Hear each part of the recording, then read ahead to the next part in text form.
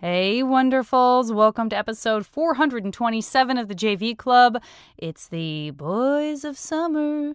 Not really the tune. Not really the tune. I can never, ever blame any of my Boys of Summer when I actually remember to have them sing it for not knowing it, because that was abysmal. Anyway, I just want to welcome everyone into this delightful episode with Colt Cabana.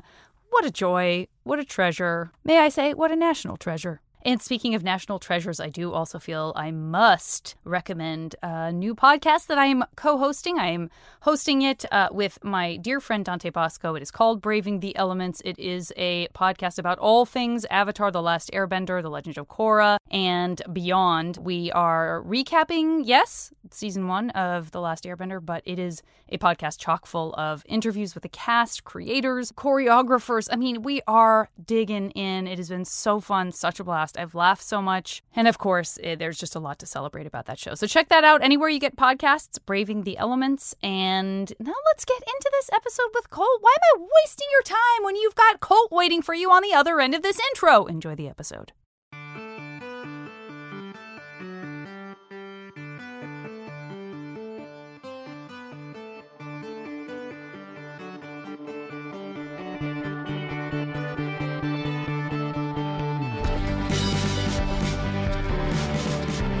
And so, did you say you're in Chicago? I'm in Chicago. And are you from Chicago? I'm from Chicago. Chicago. No, I gotta take that back. Here we go. I gotta take that Let back. the lies begin. I was that guy. Unfurl them. I am from the suburbs of Chicago. Okay. You know what? I respect your decision to make yourself less cool by admitting that you're from the suburbs. It really hurts, doesn't it? You're from the Bay? Is that right? No, I lived in San Francisco for a million years, and I still have a comedy festival up there. But I am originally from Tucson.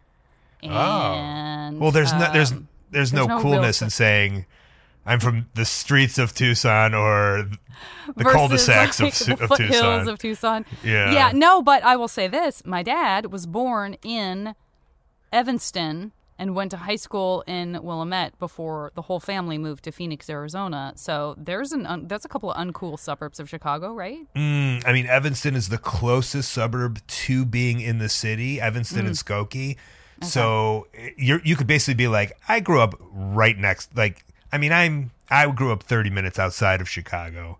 Okay. But we went into the city enough. But yeah, it does hurt. Like there's just something about a kid saying like, yeah, I grew up at Fullerton and 46th or whatever, Right. As opposed to me being like, yeah, I grew up next to the Ed DeBevics in Deerfield, Illinois. How many Deerfields are there? They've got to be like 11.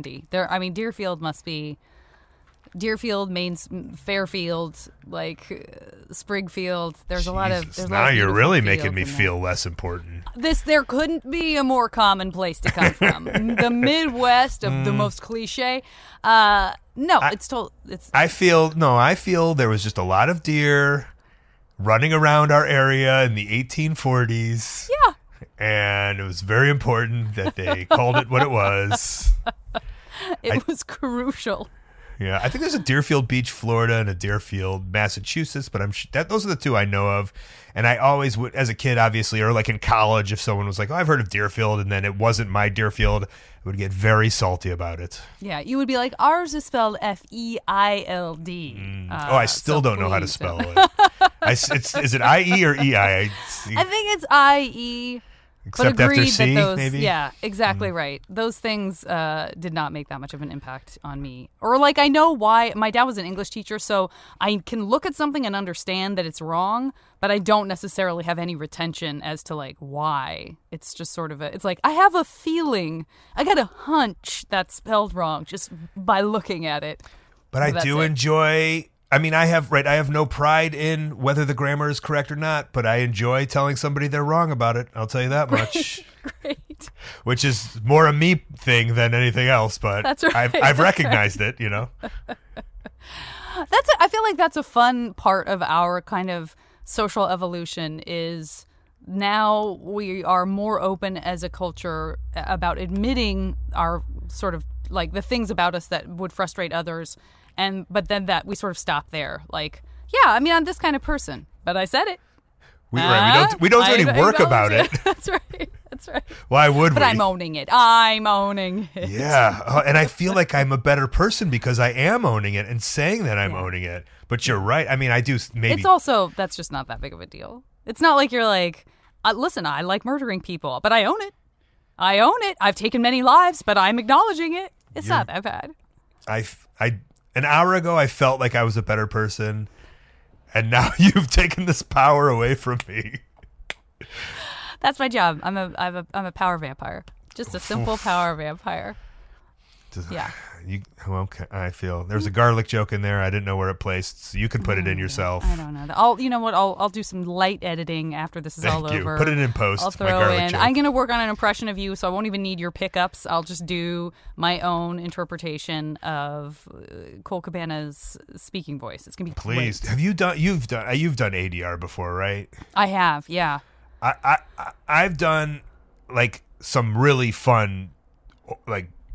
Not real actor acting jobs, and I was on Chicago PD and I had like 7 lines, and they called me in for ADR, and that was harder than doing. I had never done that before. Yeah, they were like, you say it like this, not like this, and I was like, what? I don't know, I just said it. And make sure you match your lip flaps. Yeah, like, lip flaps is not a term that you're going to hear a lot of places. I can think of a few where it might not mean what you think it means. Mm-hmm. In ADR, lip flaps it makes you hate your own mouth. It makes you hate, like, going into ADR. I don't love watching myself on screen already, and then having to somehow hear how I said something and be told why it doesn't work, and then be told, like, you now match that, but make it more alive somehow, or whatever it was that wasn't working. It's tough. I mean, I only did it once, but I did love that I was like, and I get paid more to do this? That's very nice. That was a good part. Yeah.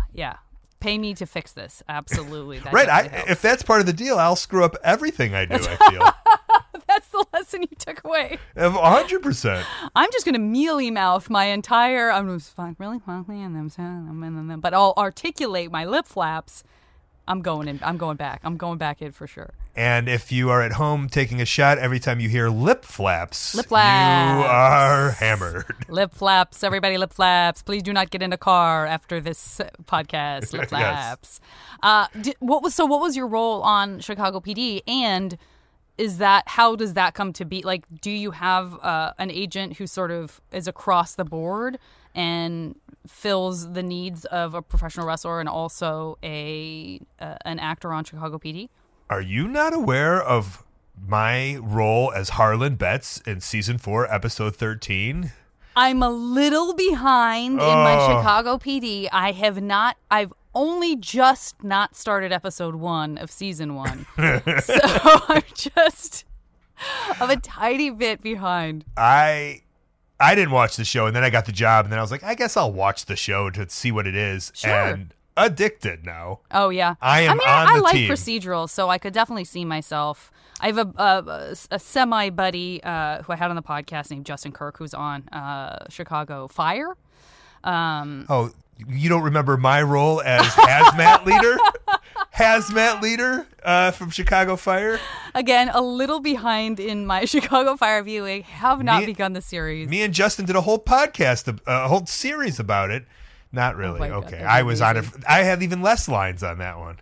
Well, a hazmat. I mean, listen, you're in a hazmat scenario. You're not there to talk. You're there to clean up whatever horrible thing. But I talked, and it was the scariest thing because there was 300 people on set, and if I didn't get in the scene, and if I didn't get it right, we were doing it again, weren't we? Yeah. So, That is a very specific pressure that I think somehow I sort of escaped thinking about until at some point in my career, like whatever else was going on in my private life that made me more anxious, it sort of finally crept in to stage fright. And I was like, this is awful. Yes, This does feel like a lot of pressure. I'll wrestle in front of 10,000 people in Tokyo any day of the week. Not a problem. But you put me in front of 150 extras who don't want to be there, and I got 2 lines, I will flub those up. Okay, so I clearly owe you an apology, and in fact, I owe you 2 apologies. One will not cover both. I need to apologize for the Chicago PD. I need to apologize for Chicago Fire. God knows what else I'm going to be apologizing for that I may not have caught. But so in that scenario, Was that a situation where you're like, oh yeah, I'll give this a try, and then you ended up on the set and were like, oh, this is stressful. Like, how did that come to be? Well, it's hard to explain. I mean, I've been wrestling for 22 years now, and so like I started in 1999 as a pro wrestler, as an 18-year-old kid. And then I've been doing it ever since. And then like I got hired by the WWE when I was 27. And then I got fired when I was 29. And then after that, I was like, well, there goes my dream. And at 29, you think you're the oldest person in the business. So you're like, well, no one's going to hire a 30-year-old to do anything in wrestling. I'm past my prime now at this point. And so I was like, well, what are my loves? I love comedy. I've always loved alternative comedy and the comedy scene. And like, and at that point, I guess it's a little side hash, but like, I was getting like into comedy podcasts big time. And so I know you're an OG, like, and, I've seen your name on all the back in the day. So I'm well aware of everything. And I think that's kind of cool. And yet the respect I've received is almost zero from you. Almost none. I'm totally kidding. Oh, I was heartbroken. I was like, this is the respect. I called you an OG. I've already assumed now that you understand that the more we like someone, the more we give them a hard time. But it's too early. It's too early. I peaked too early in my meanness. I really apologize. On the exterior, I'm a tough, rugged professional wrestler. On the inside, like us all, I am so weak. Yeah. Oh, so boy. fragile. Again, more apologies. I mean, I'm just rolling them out at this point. And again, if you're at home taking a shot every time Janet apologizes, let's not get in that car. I'm so sorry about the lip flaps comment. Yes. Oh, no. There we go. Double shot. Oh, boy. Oh, boy. So I wanted to get into... I wanted to I wanted to do wrestling still, but then I was like, well, I put all my eggs in this basket, so I also want to make sure I spread my wings a little. And so I started doing some comedy stuff and some improv and some acting. And then my podcast like really took off, and it put this big profile on me. And I had like a couple, like I had a Rolling Stones article, and I was on the cover of like the Chicago Reader, which was cool. That's awesome. And then people started reaching out to me about like acting, I guess, or doing extracurricular activities, which is something I wanted to do. And in a weird story, do you know Paul Hauser, who was Paul Walter Hauser, who is the bomber? He plays the bomber in that movie where the guy was the security guard bomber. The security guard bomber. Come on, from the Olympics, and then they like shamed him. Oh, right. Yep, that guy who was, everyone thought he was a suspect, and then they like ruined his life, and I can't think of his name. Yes. Come on, we got to figure this out together. Do I have to Google this? I mean, you might have to, or I can. I'm putting Atlanta. Come on. Ruined. Richard Jewell. Richard Jewell. Atlanta bomber ruined. Brought up Richard Jewell immediately. If you're playing the Wikipedia game, if you've ever seen someone play that before, which is fun to watch, where they go, I can start on one Wikipedia page and get to somebody else in 30 seconds. Oh, they're calling that Wikipedia now. It used to be just like 6 Degrees of Kevin Bacon, basically, and where you can just do that verbally, right? But you're not going from one person to the other. You can go to like events and towns and because on Wikipedia they have the links. It's really. I mean, I can't play it, but I enjoy watching others who are professionals. So in other words, to somebody, I mean, listen, I'm learning so much from you already. But in other words, someone's like, I'm going to set you down at this Wikipedia page, and you have to, in as few clicks as possible, get to this other thing. Yes. And you're just sort of strategizing based on like what your live links are and what you can click through. All right, I got it. And you can see me playing that thing is on really my Twitch up. channel. Oh, okay. And so Paul was a huge wrestling fan and didn't really know me, but was like, he's like, I love the stuff you do. And so when I got fired from WWE, I really started like implementing a lot of stuff that the comedians that were doing. I thought it was so cool. So like, I remember Eddie Pepitone was doing this short called Puddin'. Do you remember that? Yes. And I was just like, that's so genius. So like I started doing, me and my buddy Marty DeRosa, who's a comedian, we started doing these shorts called Creative Has Nothing For You. And it was like, okay, I can film like 12 of these in a day and then sporadically put them out. And then I made a wrestling documentary that's very popular, like on my scene. that was based off of the Comedians of Comedy. And because I was obsessed with that movie. And then obviously I started the podcast because that's what everyone was doing, I was talking to wrestlers in wrestling in locker rooms. And Paul was a huge fan, and he's just like, and Paul was living in Chicago at the time. He's like, I'd like to set you up with my agent. Nice. Because he was like one of these guys, and talking to him now, he's like very spiritual, and like, that's not necessarily myself, but I think he's like, God is telling me to like give opportunities to the ones I can, which is probably more than I do, right? So I wouldn't say God bless him, but bless him in some kind of way. Yeah. And so, he's blessing himself. He's blessing himself by doing good deeds. By getting me money and opportunities. Back around. Yes. It comes back around. Yeah. That's very cool. Yeah, he got me an agent, and then eventually I didn't like the agent, and now I'm with this agent that I love, who she worked at the Laugh Factory, and she was comedy adjacent at Stewart Talent. She gets it. And she gets my schedule because I was on the road before the pandemic and the quarantine. I was on the road 200 days a year. And so, like I just wanted to do those like one shots, like a commercial, like on a Wednesday or, whatever I could. And there was a lot of things I had to turn down. So Dana at Stewart, she gets it. Yeah. And, like I audition for what I can and what I can get. And I've gotten a couple of things, but it's fun for me because I'm a wrestler. That's my love and passion.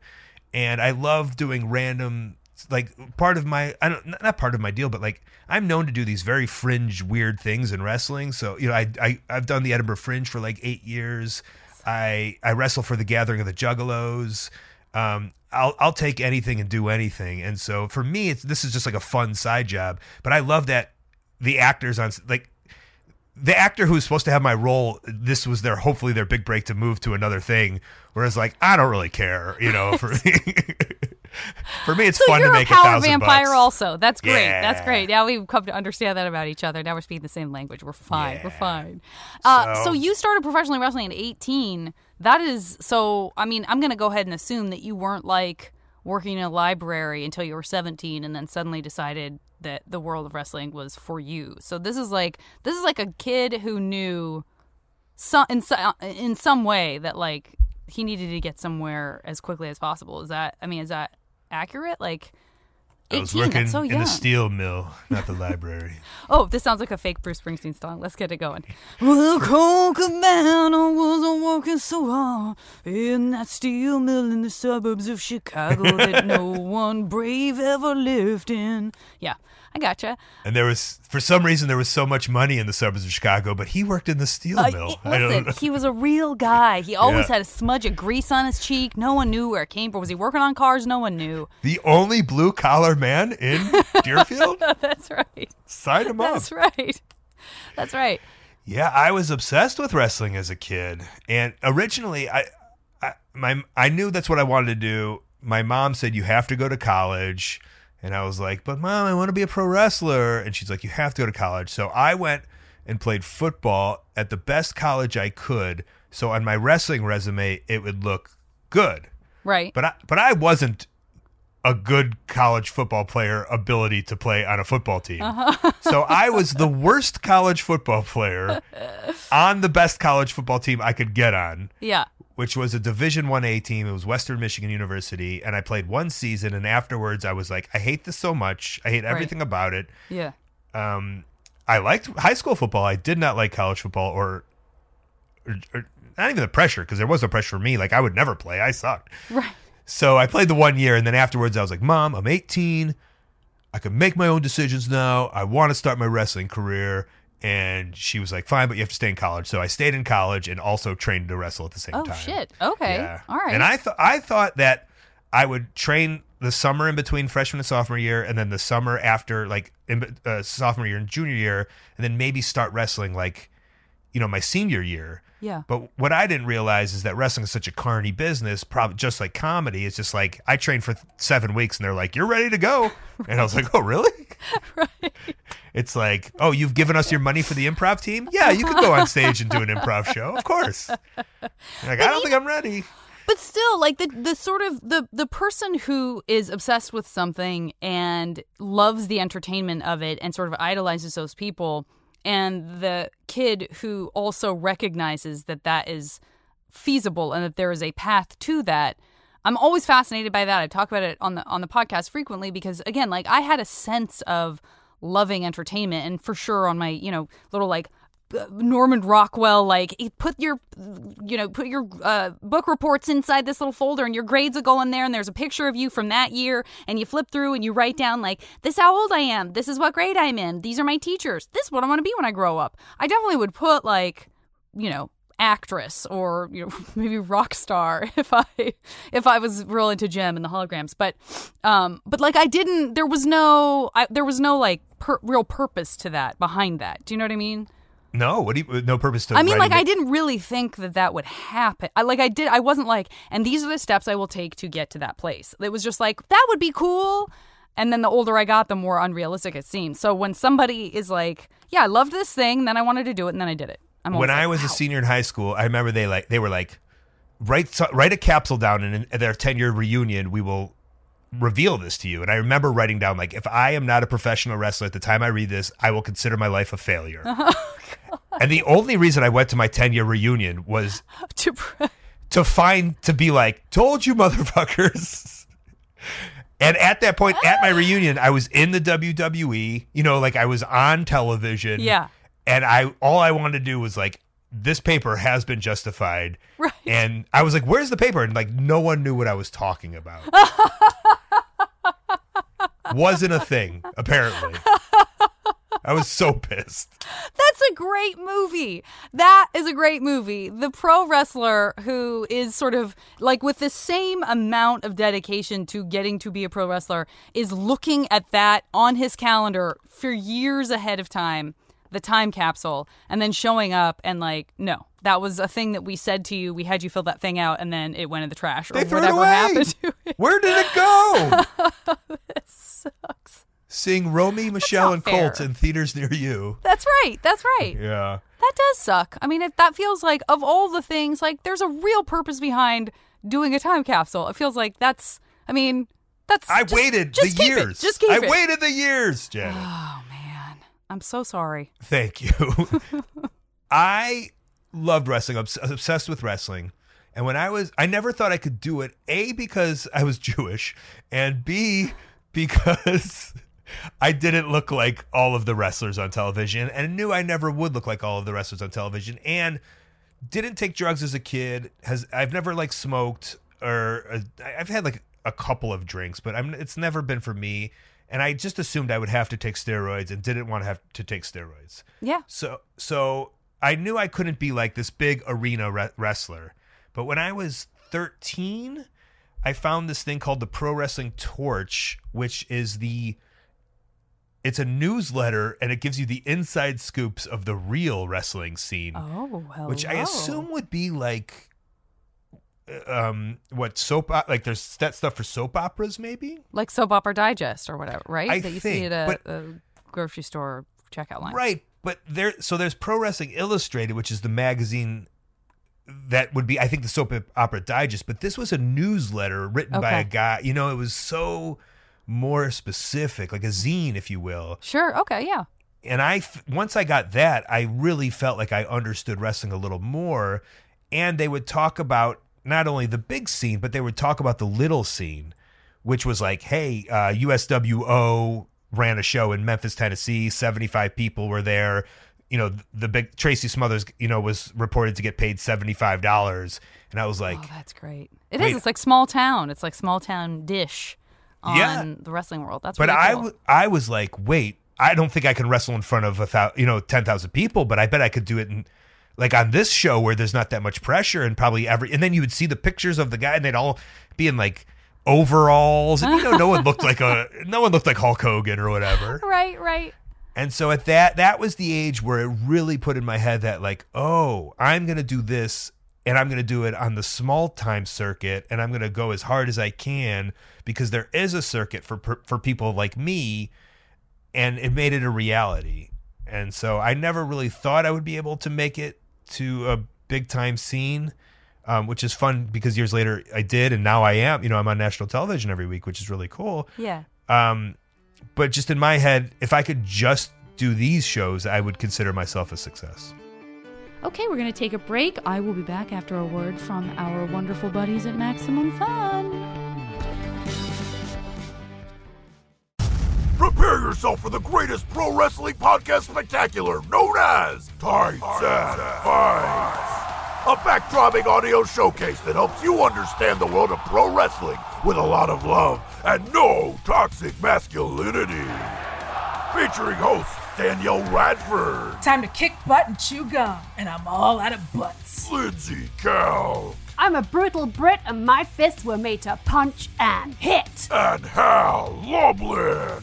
I was doing the voiceover this whole time. Hear us talk about pro wrestling's greatest triumphs and failures. And make fun of its weekly absurdities. On the Perfect Wrestling Podcast. Tights and Fights. Every Saturday on Maximum Fun. Well, wonderfuls, if you're familiar with me and some of the many things I do, sometimes I have too much going on. That can cause a little bit of stress, maybe a little sleeplessness. I also have been known to complain about some achiness in the past. I'm really describing myself as an amazing human being right now. But let me tell you what has actually made me a better version of myself. I'm talking about Caliper CBD. I was an early adopter of CBD, am such a fan, and can resoundingly say I have experienced real results.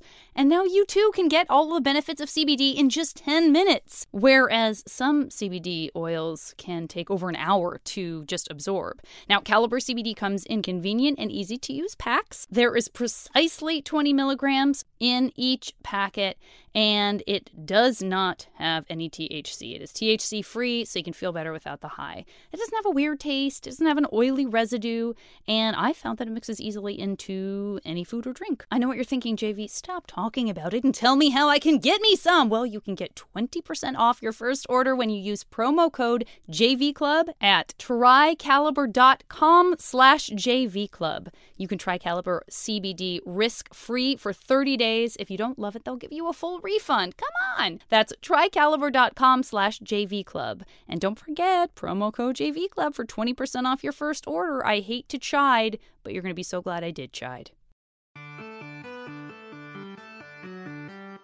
Was wrestling something that you shared with friends? Like, were your friends into it? That definitely wasn't like, we all liked pro wrestling. We all used to watch it together, but little did they know, or I was always teased because I was the one who was like, and I'm going to do this. It was just kind of for you.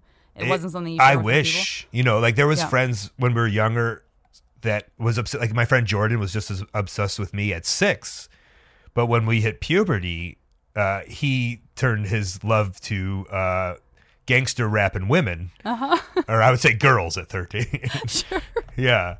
And I always say that's like always the fun story of I feel of professional wrestling is like either like most people when they hit puberty, they start chasing after girls, and it just wasn't. I just kept with it, like, and then what like when you're of that age, it's like you like it for a different reason. I feel, and I did. I started liking it more for the inside stuff and just the different reasons why people love wrestling, as opposed to like when I was a kid when you just want to see the colors or or whatever it is. Yeah, so, the tans. And so there wasn't someone as obsessed with me, and it always made me a little sad. But it also drives me now, and especially with my podcast and that kind of stuff, is to build this kind of community. Whenever I think of anything, I always think of like the 16-year-old Colt, and so.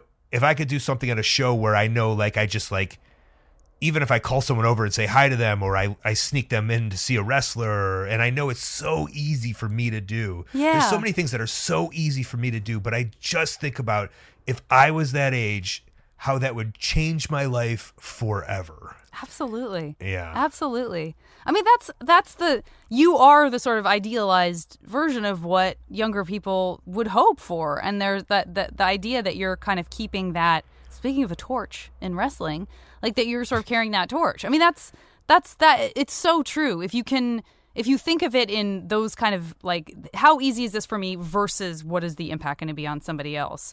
That's such a great way to approach a lot of choices that you make professionally, in terms of being connected to your fans. And I'm sure it's the same with acting and comedy. I know it's the same, and it's cool that I'm at a point in my career where, and there's so many of my cohorts, and I'm not like dunking on them. I don't think they think about it.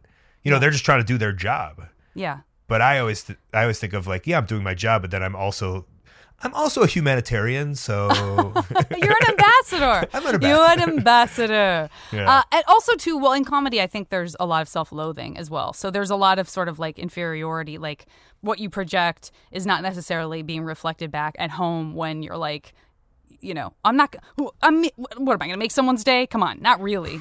Like they don't know. If they got to know me, they know I'm a schmuck. So I'm just gonna no, I wouldn't. I'm not gonna answer this letter or whatever. Like, and did you use that verbiage because I'm a Jewish wrestler? Oh, did you not know that I'm Jewish? Are you part of the tribe? No, I really wanted to be. All my friends were Jewish growing up, and so many bar and bat mitzvahs. I really thought that would be like the secret language that would get me in. Turns out it's just one tiny part of the beautiful unsecret language.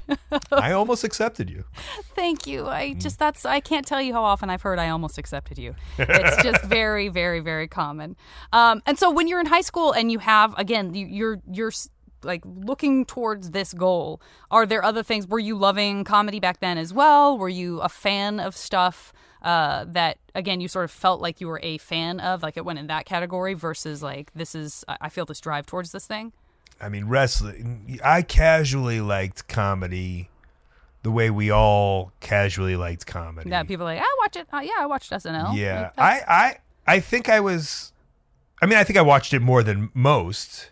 We were obsessed with Tommy Boy and Black Sheep and Farley and the SNL years kind of. But, I think my love for alternative comedy and a lot of the arts came when I realized that I was an artist and a performer and like a DIY hustler, if you will.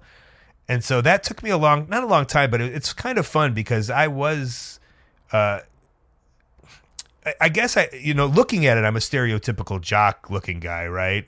I don't think it means that I didn't have the stereotypical jock mannerisms, but I'm a hulking football player. I played all the sports in high school, and I didn't look down on theater or dramatics in any way.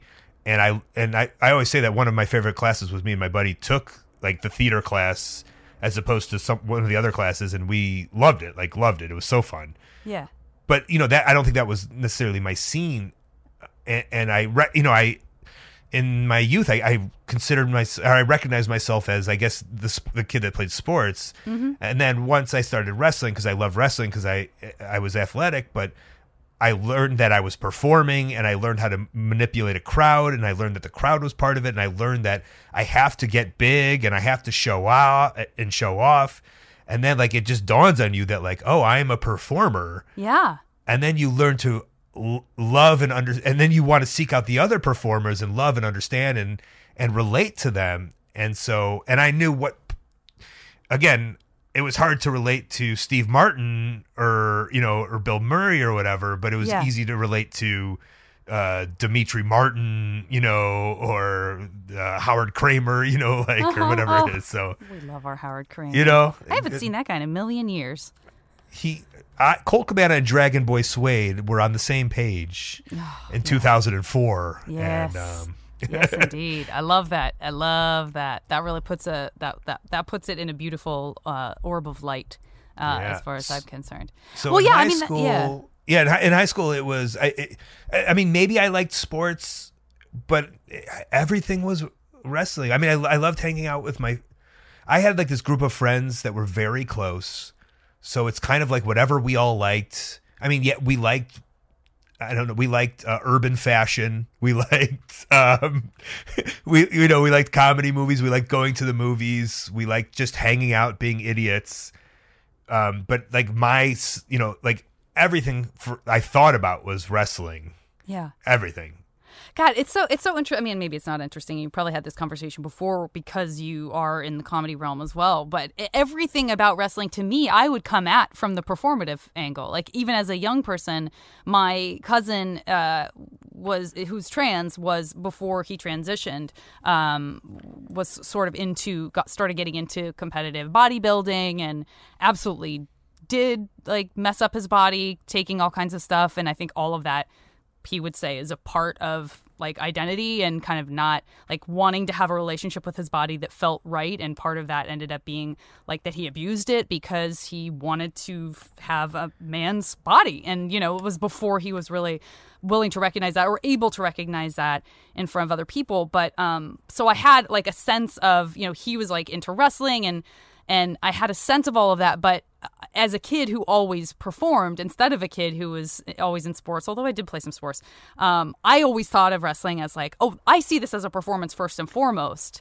I mean, of course it's a sport, but whatever lens you have on as a young person that helps you understand something in a way that relates to you.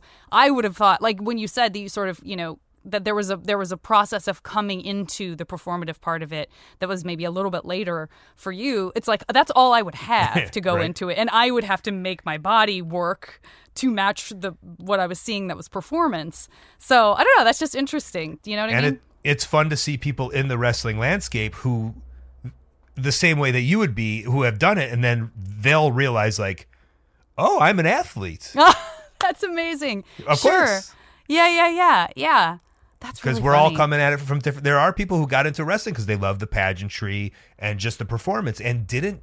There's so many people. I think that's why I got a little far in the beginning because I came from an athletic background, and I remember when I started training, I had went from 2-a-days in collegiate sports to wrestling training, and I was like, the wrestling training is going to be harder, and then I realized like it's kind of just all schmucks off the street, to use your verbiage. My people.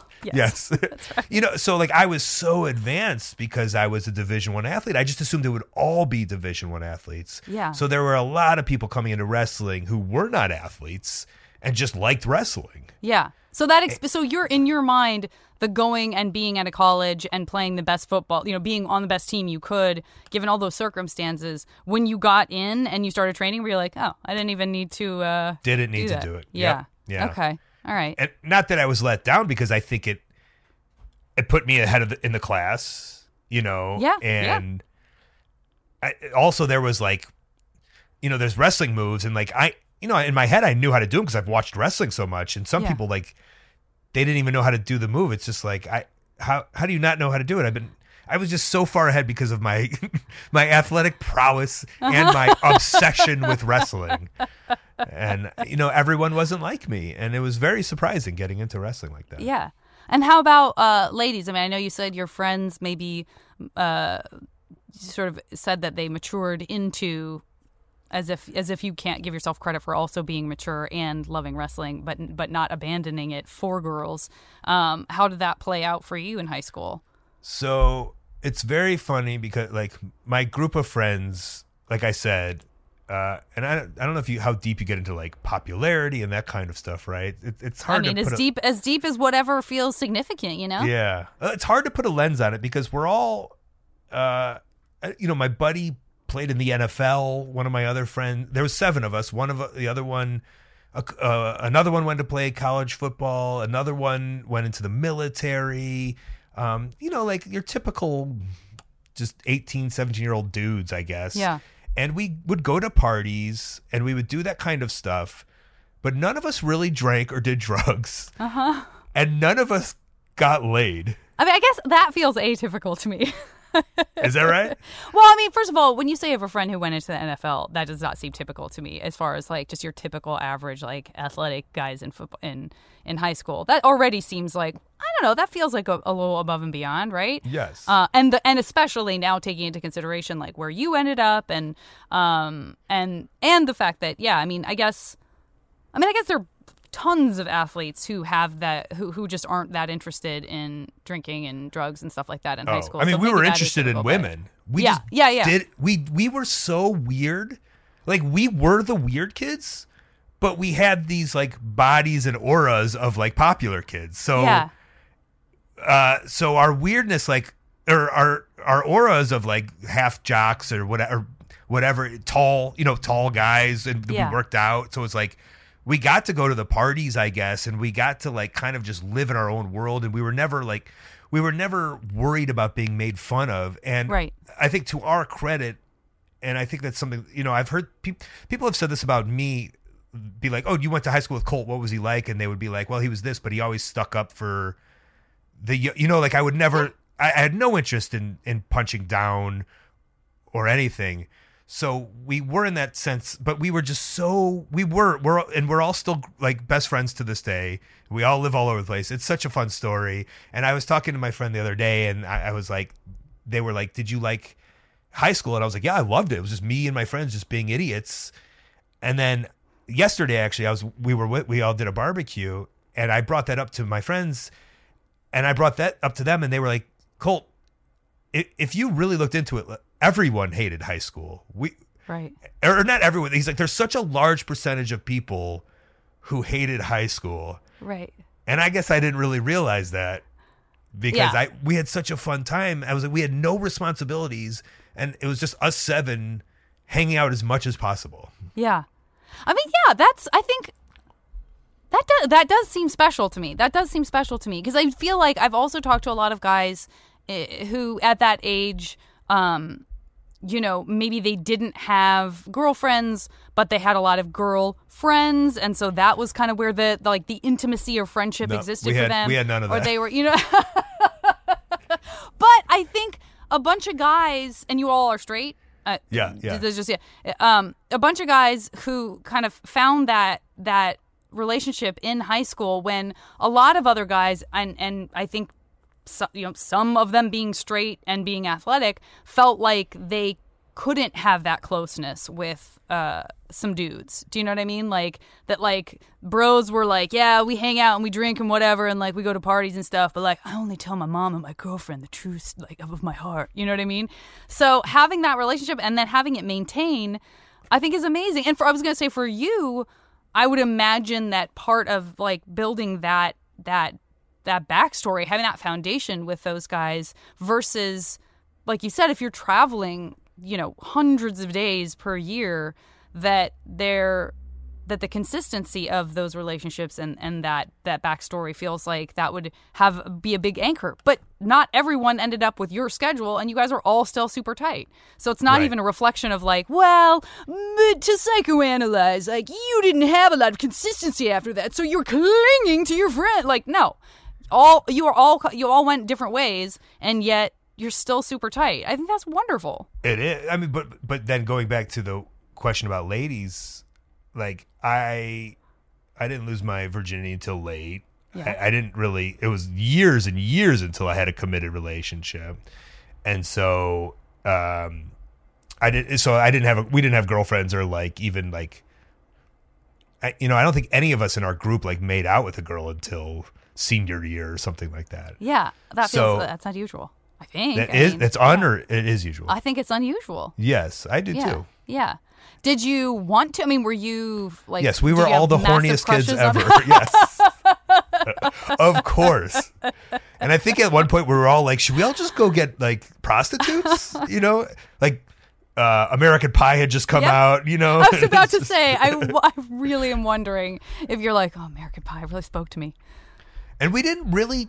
That's something we really didn't talk about that much because I think we're all just super embarrassed about it. Right. So it's kind of just like unsaid and unknown. But I do remember a conversation of being like, we should get prostitutes or this should be a thing that we do because this is kind of it shouldn't be looming anymore. Yeah. What do you mind if I ask like what you consider to be late? I mean, when you say until you didn't lose your virginity until late. Like, my early 20s. Okay. Yeah. Listen. 35. Okay. All right. I would say that is late. I would say that is perhaps empirically late. Yeah. God, this is great. I mean, it's so gross. I hate being in the entertainment business, especially if you write or pitch or whatever. I remember a period of time in which I was new enough to it that every time someone said that'd be a great script, I was like, see, this is why I didn't want to move to LA. It's so like nothing can just be what it is. Everything has to be for sale. Like I remember that, but once you have been in it and you've had the opportunity to like be in someone's thing that came from real life and that they love and that's precious to them and it got made, or even something that you do and then it never sees the light of day, but it felt great to do. And you understand like, oh, stories do come from somewhere. Storytelling, things that get made do often come from they have to come from somewhere. And like your whole story feels like I want to see that movie. I want to see that guy. I want to see the guy who ends up, it's all laid out so lovely. Like it's just, it's great. It's fun because I think a lot of people in the wrestling world love my story where like hustled very hard to get to WWE either by the corporate wrestling and then fired and then really made his name for himself afterwards. Yeah. Why were you fired?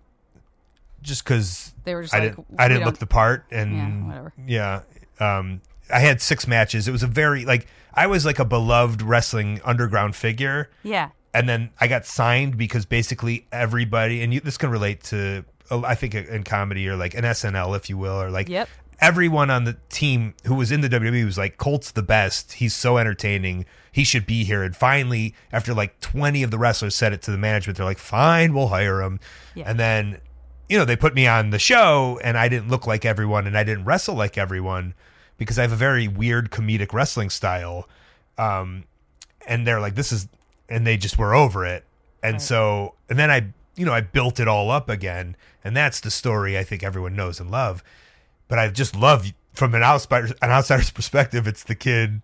It is. For you, it's everything. I know that's what the podcast is based on. But yeah, it's everything leading up to it. No, but I mean that's all of that is that's just great. And of course, the professional, like once you're already known on some level, and you still have it's still an underdog story, and all of that is great. But listen, if you make that movie, I think there's gonna be a prequel. I think there's gonna need to be a prequel that takes us to young Colt. Somebody's gonna have to be auditioning to be 17-year-old virginal Colt. And now, when I was 18 or 20, Jason Biggs, everyone said I looked like, and then Jon Favreau, I would get a lot of Jon Favreau. Okay, yeah. So they can play me. Yeah, which, by the way, like, they don't really look like each other, so that's a classic sort of, like, they kind of, like, I feel like that happens a lot, where you have people are like, they tell me this, and then they tell me this, and you're like, I don't feel those two look like each other. There's like whatever element is playing in from one. It was a different incarnation of me, Yes. In my thicker years, I was a little more Favreau. In my bleach tip blonde hair years, it was Jason Biggs. Lucky. Yeah, but I'm gonna go with Favreau because I want him to direct and produce. He could absolutely be the one. Like pushing this project forward 100%. So Paul Hauser, if you're listening to this one and you could do the same thing you did for me to get me into that Chicago PD episode. That's right. I would highly appreciate it. Oh, it's time for a quick break. I will be back after a word from our friends at Maximum Fun. Schmanners. Noun. Definition. Rules of etiquette designed not to judge others, but rather to guide ourselves through everyday social situations. Hello, Internet. I'm your husband host, Travis McElroy. And I'm your wife host, Teresa McElroy. Every week on Schmanners, we take a look at a topic that has to do with society or manners. We talk about the history of it. We take a look at how it applies to everyday life. And we take some of your questions. And sometimes we do a biography about a really cool person that had an impact on how we view etiquette. So join us every Friday and listen to Schmanners on MaximumFun.org or wherever podcasts are found. Manners, schmanners. Get it?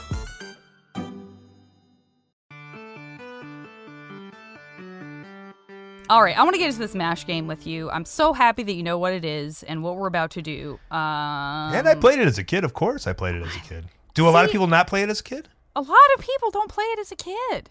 No. A lot of straight boys don't play it as a kid. This is what I'm saying. Yeah, I guess I probably played it with girls. That makes sense. Yeah. Now that I'm thinking about it, like 5th grade, 4th grade. Yeah. Listen, ladies are planners. Ladies be planning. And this is very plan oriented. It's very official.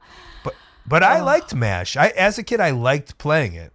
Yeah. It was something I enjoyed, which I think says something about me too. Yeah, you have an imagination. You're forward thinking, and yet you're flexible because you know you're not going to end up with every single thing you want that's on the list. I will say this: I had lunch with my mom and her best friend and her daughter, who is my age, and we were neighbors, and they were telling us stories about when I was 5 or 6. And the mom said about me that she always liked me and knew I was different because I would play with the Barbies with my friend Beth, and I'm sure I thought they were wrestlers, but she said that all the boys wouldn't dare play with the Barbies, but I had no problem like playing Barbies with her. Yeah, I mean, look, again, just put that in the script. What the fuck are we doing? Put it in the script. Why are we even still talking about this? I'm so angry. I'm not. I mean, I am in the biz. If you've ever seen an Old Navy commercial from 2012, you would know I am. Or a Potbelly's direct to the internet advertisement, you would know I am in the biz. But I know you're in the biz. I'm saying we got to get you deeper in with your own I'm saying I'm not as biopic. deep as you are, so this is your job, not mine. Until you have had a $20 bill surrounding your face for a Wells Fargo print ad, you are not truly in the biz. You can drop a lot of names like Old Navy or Potbellies as much as you want, but I'm talking about big banks. I'm talking about too big to fail. That's my apology to you. Thank you. You're welcome. Thank you, because I see a lot of lip flaps over here, paying some sort of lip service, but I didn't hear the heartfelt apology until just now, and now we're okay again. Now we're okay again. Thank you. All right, for the first category, let's please do 3. I mean, listen, we got to do it, right? Let's do 3 wrestlers that you would love from any era that you would love to collaborate with on something in some way, whether you're fighting them, whether you're out on tour with them, whether you're making a movie with them. 3. Okay.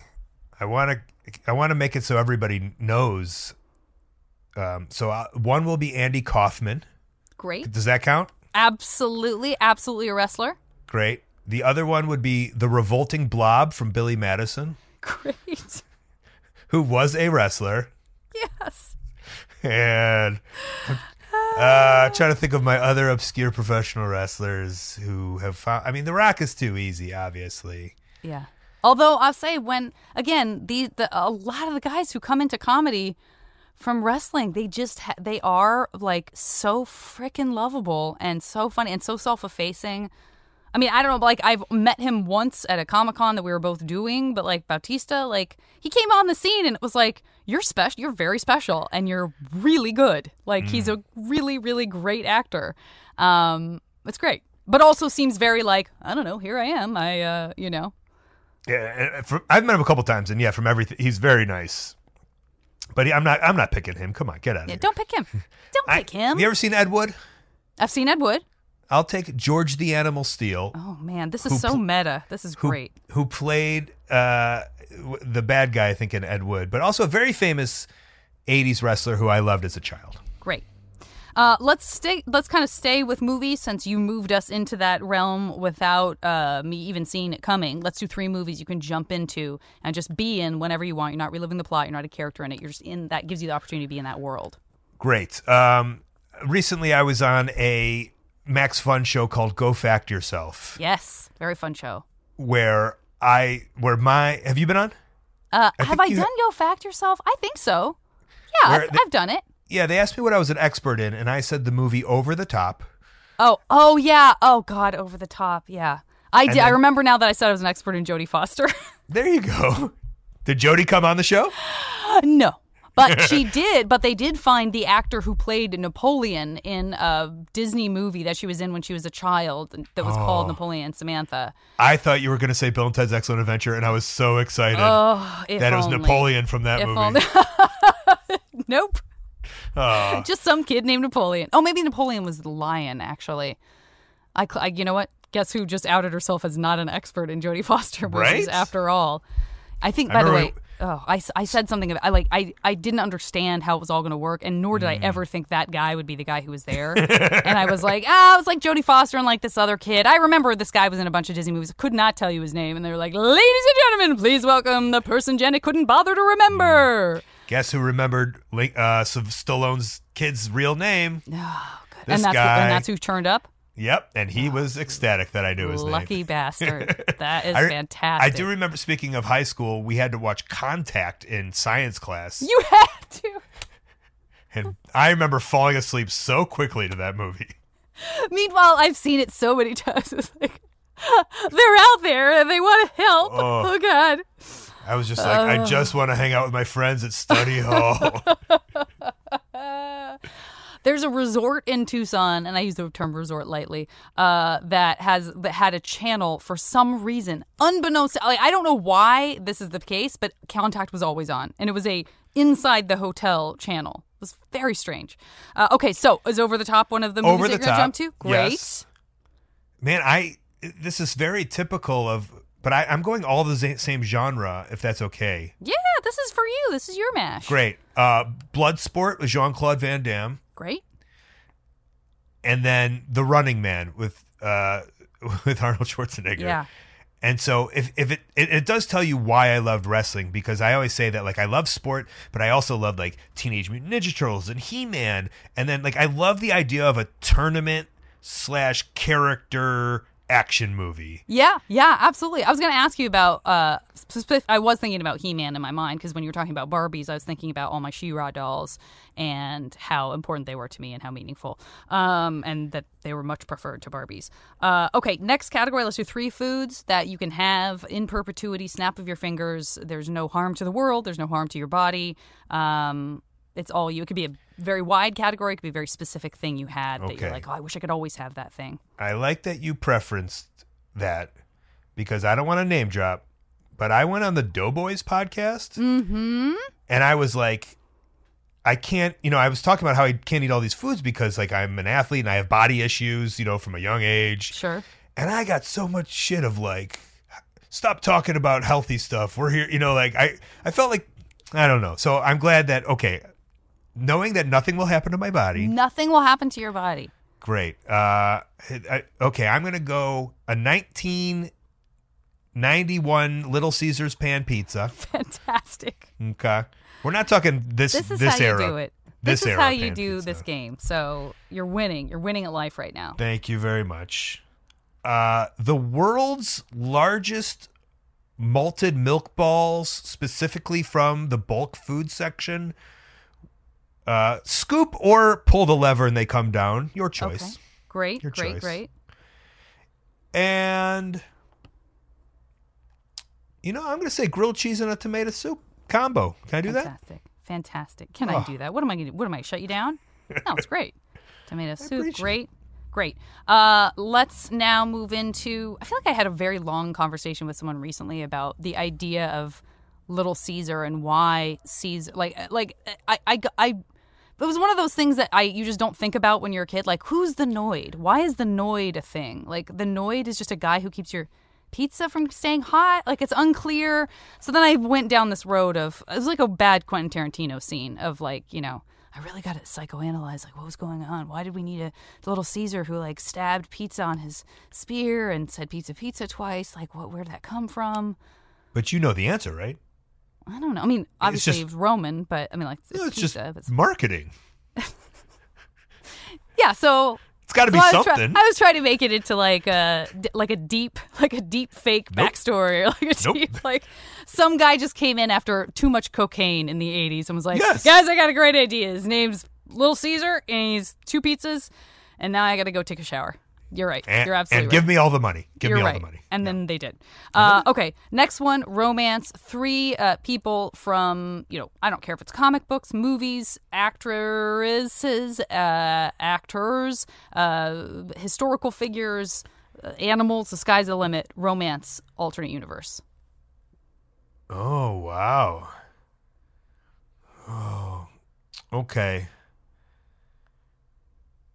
This is hard. I don't want to make it like that's not a pressure situation. Like, please be as outrageous as you possibly can. I'm thinking if you don't say flubber, please don't feel you need to say anything around or related to anything flubber-like. Michael Jordan. Great. I mean, how could I not? He's Michael Jordan with the Last Dance bloodshot eyes. Michael Jordan. Great. That's very important. Great. Yeah, because I feel if he looked me in his eyes in 1993, I would feel too much, like I'd be overpowered. Understood. But now he's a little down to earth. Yeah, he needs to be humbled a little bit. Yeah. French silk pie. Great. I get it, man. I could make love to a French silk pie. I get it. Any day, which wasn't one of my foods, by the way. No, it wasn't. That's because it's deeper than that. It goes deeper than Yeah, that. I don't want to eat this. I don't even want to eat this pie. Also, weird callback to American Pie. I didn't even see it happening. But and Miss McMillan, my first grade teacher. Great. Great. Who had a weird, like, afro-y type hair, but then would, like, put those comb Like things combs in her in it? her side. Yeah. Yeah. It's an odd, like, it doesn't necessarily look amazing and also doesn't feel like it's doing a thing that is like, oh, thank goodness I have my hair out of my face. Like, if it's already sort of living out here. Was that for peripherals? Oh, maybe. Is that why? Listen, she's teaching first grade. Those little fuckers can get out and around you so fast. You gotta have. It's like you need to have eyes on them at all times, and you don't need anything in But their it way. did look It's cool true. in like a Grace Kelly, not Grace Well, Kelly. oh no, like a like a Grace. Now I'm gonna say Grace Slick. No, Grace Jones. Grace Jones, Right? was she the tall African Black woman American? who had the amazing face and was just like, oh, are you a god or goddess? Like, talk about non-binary power. I mean, amazing. And she looked the coolest. She looked the If coolest. I could No, put it's a fourth- true. It's Mohawky. You're right. That's If I very could put a cool. fourth, I would put her on, but I just can't. Miss McMillan has Miss won. McMillan. and- yeah. Bless.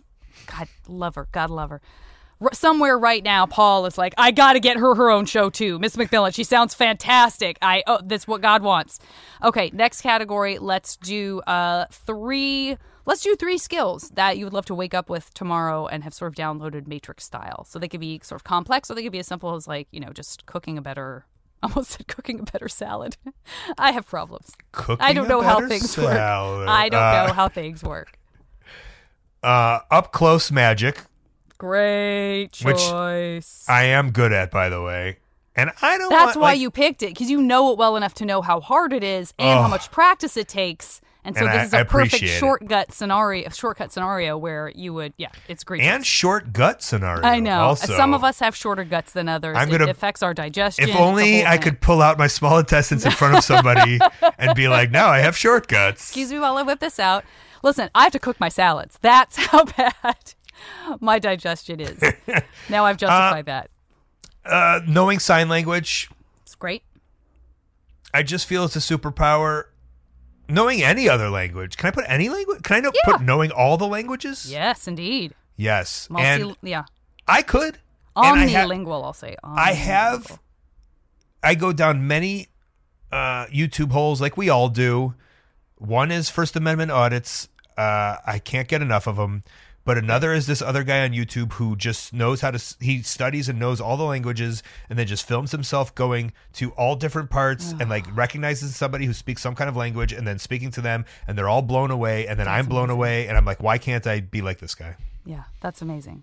And it is his life. It's his full-time job.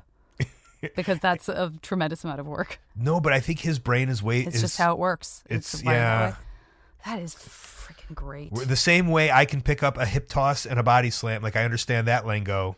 Same. He can do Swahili and Italian in a day. Pizza. Am I right, everybody? That's my Italian. Okay, what's your third one? I picked up on that one and laughed Thank and you. appreciated it. Yes. What's my third one? I mean, I included sign language in all languages. I Yes, did yes. that category, right? Okay. So just skills, huh? Oh, I'd like to be a boot maker. Oh, great. I do. You can see in the background of my video, I sew my own wrestling gear. That's so great. And there's my bobs and threads over there. Yeah. But Your bobs and threads. It's great. and that's also my tag team name too. That's fantastic. Yeah, and the name of my improv group. I'd like to know how to. I always find a special skill that these people, because wrestling boots is a very small niche job, but somebody's got to do it. Yeah, absolutely. If I only knew. Yeah, I imagine there's a lot of like qualifications a good wrestling boot needs to have that you can't like scrimp on. Fit your foot, go around your foot, be able to tie up. So far, I know forth. I could never do it. So far, I know it sounds look cool. impossible. Yes. Great. Okay, next category. Let's do 3 places in the world you would love to have a second home. Doesn't need to be a vacation home. It could be like, busy hustle bustle of another city, but 3 places, vacation. And we're assuming we can teleport you there. I want to have somewhere tropical and nice. Great. So, wherever the Skittles rainbow starts. Yeah. Done. Next one. A Canadian VFW hall that I have I have converted into it's modernized. It's got all of the cool things. Yeah. That, the hipsters have, all of it. But it's a Canadian VFW hall. And so it could be anywhere in Canada? We could do it in Saskatchewan. Let's go to Saskatchewan. Okay. I have Thank been you to for picking the longest word for me You're to welcome. fit into the tiniest little Saskatchewan. Not BC, not British Columbia, BC. Yeah. Saskatchewan, please. Saskatchewan. Yes, thank you. BC. Super easy. Got it. Yep. No. Yep. That's too typical. Wouldn't possibly. And Hawaii. Okay. Let's do 3 Nope, I take that back. Oh. Come on, I'll take that back. Yeah, you take it back. Yeah, wherever Echo the Dolphin lives in that Genesis game. Great. I want to live where he lives. Okay, this is one of the messiest. I'm going to be like, when I say, what do you think I meant by omniscience, you're going to say Omni language, and you'll get me back on track. Thank God. It sounded like Minnesota Gangnam Style. So that's what you're going to end up getting if that's what you tell me I wrote down. Sounds like a fun time. It's going to be a blank. It's going to be a blank in my mind. Okay, next category. There's just 2 left. In your current home, we sort of have a secret room with it's not actually taking up any real space in your house. It's this sort of magical place where you can go in and it's a room in your house. It could be a forest, but it could also just be like a home gym, or it could be a recording studio. 3 magical yet practical rooms. They don't have to be practical, but it doesn't matter how big they are, is my point. Okay, I want a room full of trampolines, much like a trampoline jumping place that people go to now. And I could just go there, but it's like my dream to go there, and I definitely have the money to go there, but I've just never been. Okay. So it's like a bounce. A jump house.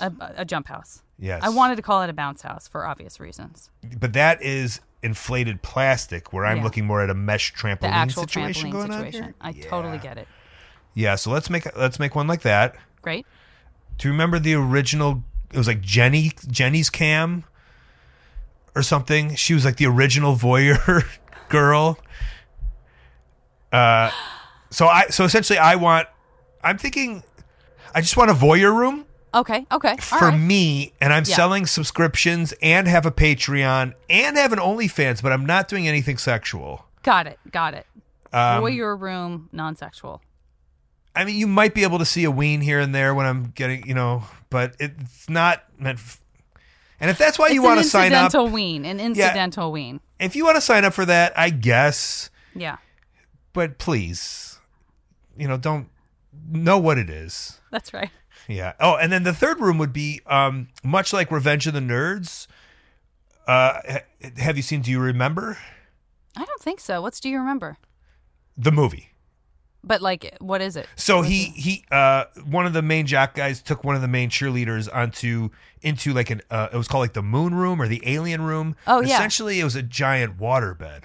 Okay, all right. The whole room was a waterbed. Okay, yeah. So I would like to have a waterbed room. Okay. Which I did have a waterbed as a child. Never, I would say in 3.5 years, never changed the water. Yeah. And did that affect me in any way? I'm going to say no. That's fine. My cousin also had a waterbed. Only person I knew who had one, and like a Kiss poster on the ceiling. And I wanted so bad, like, 'cause sometimes he would let me sleep with him, and I wanted so bad to love it. And it was just, I wanted, like, during the day, I loved it to be on and play on and feel like I was like somewhere magical.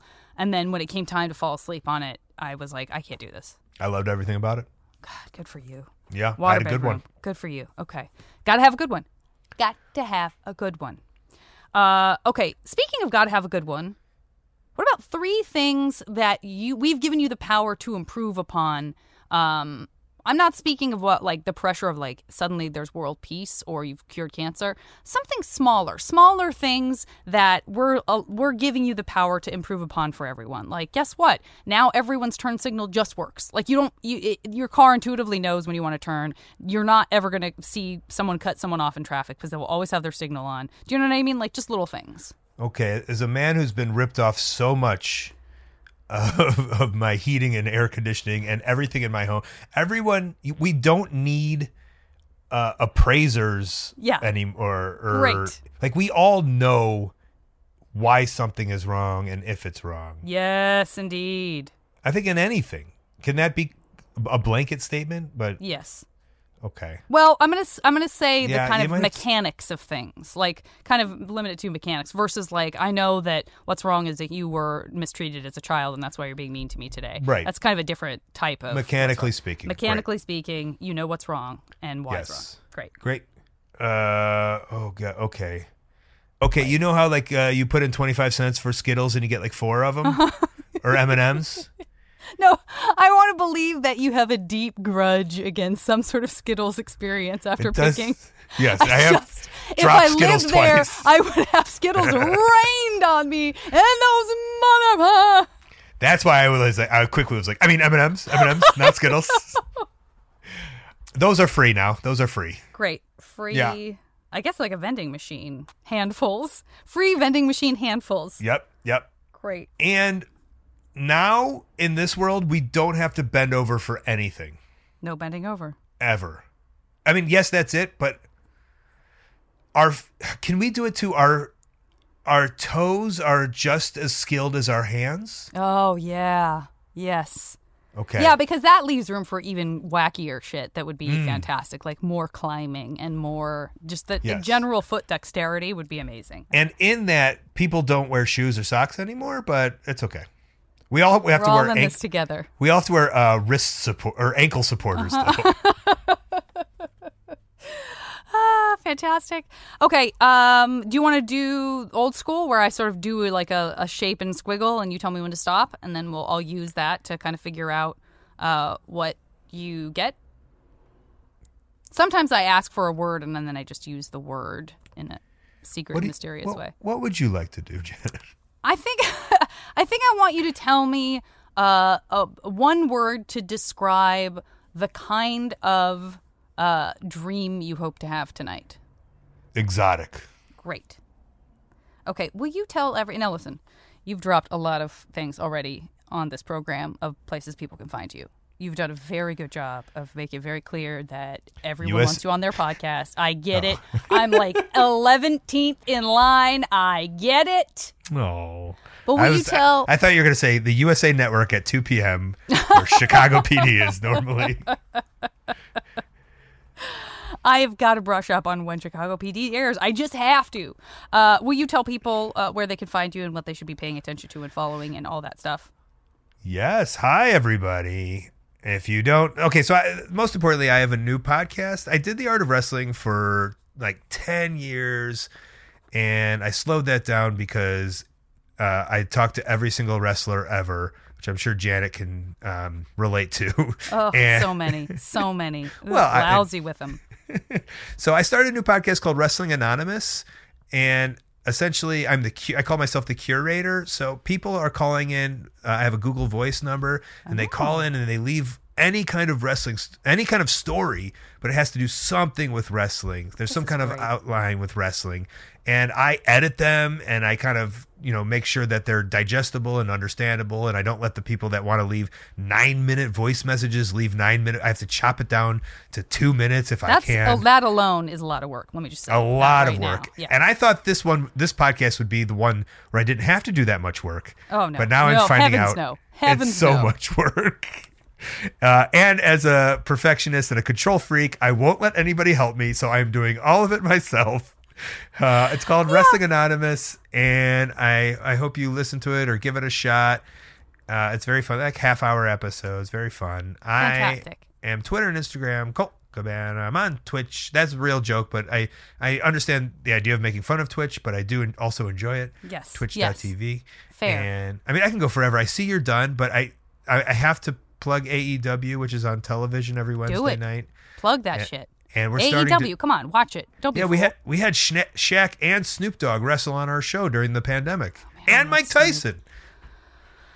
So that's a good group, but of all of those, I have to say, Snoop delights me and surprises me the most often. He did a splash off the top rope that was so atrocious, it was amazing. What else would you expect? No, that's exactly. But I know hope what he came would, to do. Yeah, I hope he would have landed perfectly, but it wasn't. Yeah. So we're touring live. Check out a town near you, and I'm also touring independently as a wrestler and comedy sometimes. So ColtCabana.com has all of that information. Oh, and I did a documentary. I told you about the Comedians of Comedy one. That was Wrestling Road Diaries 1, but the third one I did, Wrestling Road Diaries 3, is called Fun Equals Money, and it's about the dissection of comedy wrestling, which I do. And we do like a short little tour, and then we also kind of talk about how and why comedy wrestling works. Oh, that's great. So that would be like one, if you're not into wrestling but you like comedy, you could watch that. Listen, first of all, I have a lot of work to do. I'm going to have to cancel some stuff today. Okay, I am feeling very good about these results. I first want to congratulate you. Oh, man, I don't even know where to start. This all feels like it's of a piece. I'm very glad about that. Number one, I want you to rest assured that not only is anybody going to try to tell you that they need money from you to fix a thing in your air conditioning or heater or anything else in your home that doesn't need fixing, or that they just, maybe it does, but they just know they can gouge you. That's never going to happen. So if something goes wrong with that, if something goes wrong in your waterbed room, you're going to know what it is. You're going to change out that water. I feel very sure that you'll probably feel better changing out that water. It's an entire room of waterbed. You're going to want to cycle that out, water some plants. You do live in a mansion. You know how to do that. So here I've combined some things. So yeah, you got your waterbed room, and you know how everything works, and you've given that gift to other people too. So we know, we're on to you, gougers. Know how to fix it, know what's wrong. I also want to congratulate you on your ability to make boots. Specifically, I guess. Well, you didn't say wrestling boots. You mentioned wrestling boots, but you said you want to be a boot maker. So name the boot. I would say maybe don't wear the pointy ones you make if you're going into your waterbed room. I would say also congratulations for your collaboration with the great Andy Kaufman. That is something I would very much like to see. So we are going to make it happen here. Again, I did say you had a mansion, so the waterbed room makes sense there. But you also have a waterbed room right where you are. Andy would love a waterbed room, I feel. Oh, please. Are you kidding me? He'd never come out. We're going to do so many bits in that waterbed room. You're going to do so many bits. And also, we all know that's going to be physically taxing because that's a lot to keep balance on, a waterbed room. You're going to be able to refuel on circa 91 Caesar's pizzas. Deep pan pizza. Oh, no. I think, if are they big Caesars now? Because they seem to have gotten rid of the little part. Oh, I thought I said Little Caesars pizza. You just said Caesars. I said Caesars pizza. I'm trying to make them bigger. I got to let it go. Let him be small. Let him be Little Caesar. He doesn't need more of an ego complex that he already has. Because in 91, they were selling, you buy one, you got one free. Yeah. But you're like, stop doing two pizzas. Just make that two pizzas one size, right? No, I don't like that. I regret everything I said. By everything, I mean that I didn't say little when I said Caesar's pizza. Circa 1991, Little Caesar's pizza. I want to congratulate you as well on your ability to jump into the film over the top whenever you so desire. Get in there, get in that world, maybe do a little arm wrestling. I don't know. I want to finally... Oh, there it is. That's me. Yeah. I'm in the movie poster. That's really you. You can't... I know this is an audio thing, but this was a birthday gift I got. I want to say... Rest assured, it does appear to be the original poster, yet there is Colt Cabana arm wrestling, sweatily in a gorgeous way with none other than Sly Stallone. I don't know. I'm a little worried that your romantic partner in this alternate universe, Bloodshot Eyes Michael Jordan, is going to be maybe a little jealous. maybe a little intimidated by this whole over-the-top situation that you're going to be able to jump into whenever you want. I hope that you two can work that out together. I think probably some of the best healing that's going to happen in that relationship is in your second home in the very much appreciated Skittles rainforest. You know what I mean? So you didn't get the everything comes out and is a free handful, but you yourself, I mean, you can go to the Skittles rainforest whenever you want. Me, myself, and Bloodshot Eyes Michael Jordan. Bloodshot Eyes and taste the rainbow together right out of the air. Just open up. There they are. You can only assume that Michael also got us a deal with Skittles. Oh, sure. Absolutely. I mean, this is going to be an ongoing partnership. Not with just Jordan, but with Skittles and beyond. I can't guarantee that some other things might not pop up. I don't know if the Lucky Charms guy's going to show up. There may be also a pot of Lucky Charms at the end of this rainbow. I don't know how many rainbows there are at any given time, where they end or where they begin. Well, they begin in the Skittles rainforest. That's right. All rainbows begin. So there you go. Oh, well, then you won't. You'll never see him because he's going to be at the end of the rainbow. At the end. Yep. I'm an idiot. What was I thinking? This has been so much fun. I cannot believe I have to get off in 4 minutes and get on a very boring conference call that will be the opposite of this. Thank you so much for doing the podcast. My only final offer, if you're interested, is to sing a snippet of Don Henley's Boys of Summer. If it's something that you can conjure off the top of your head, I know the listeners would appreciate it. I would certainly appreciate it, but no pressure. I only can start from the point that I'm going to start from. And, perfect. That was the Boys of Summer. Yes. That's all. Parts of that. Just tell me how it starts. Tell me how it starts. It was reminiscent of the song "Boys of Summer." All the components were there. They were a little shuffled around, but all the components were there. They were all there. It was like the pepperoni was on the bottom of the pizza, but it was still a Little Caesar's pizza from 1991. So don't you worry. I just had this conversation of how I know no words to any songs and just the hooks, and somehow it just. I just did a podcast with my friend in the UK and that conversation came up. Yeah. And now that's called hubris, my friend. That's called hubris. Or stalking. You were in on that podcast conversation and just knew. Wasn't I very, very speaking of over the top, I was very over the top about not knowing any Scots. Like, to a degree that was a little uncomfortable. I was like, I don't know any Scottish people. Me? No. Now you know why. I was covering because I was talking. That was the Boys of Summer. Please listen to the song after this so you know how very close you were. Thank you again, my new friend. I will talk to everybody else on the podcast next time. Everyone be safe. I want you to feel free to get vaccinated if you haven't been. That's all. I'm just going to throw that out there. We're all in this together. It's fine. It's everyone's choice. I did it. I'm thinking about you. Why wouldn't you do it? I did it. Not by you. I mean everyone. And yeah, exactly. Everyone. And that means you too, Jon Favreau. Yeah, I know. He listens to the podcast from inside and my house. all you Boys of Summer, go get that vaccination. This one's for you!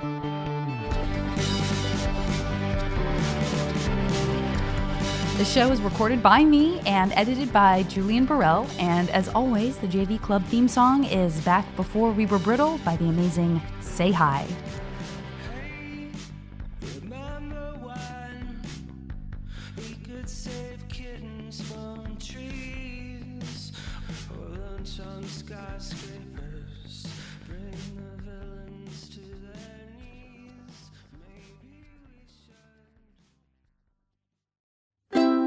MaximumFun.org. Comedy and culture. Artist owned.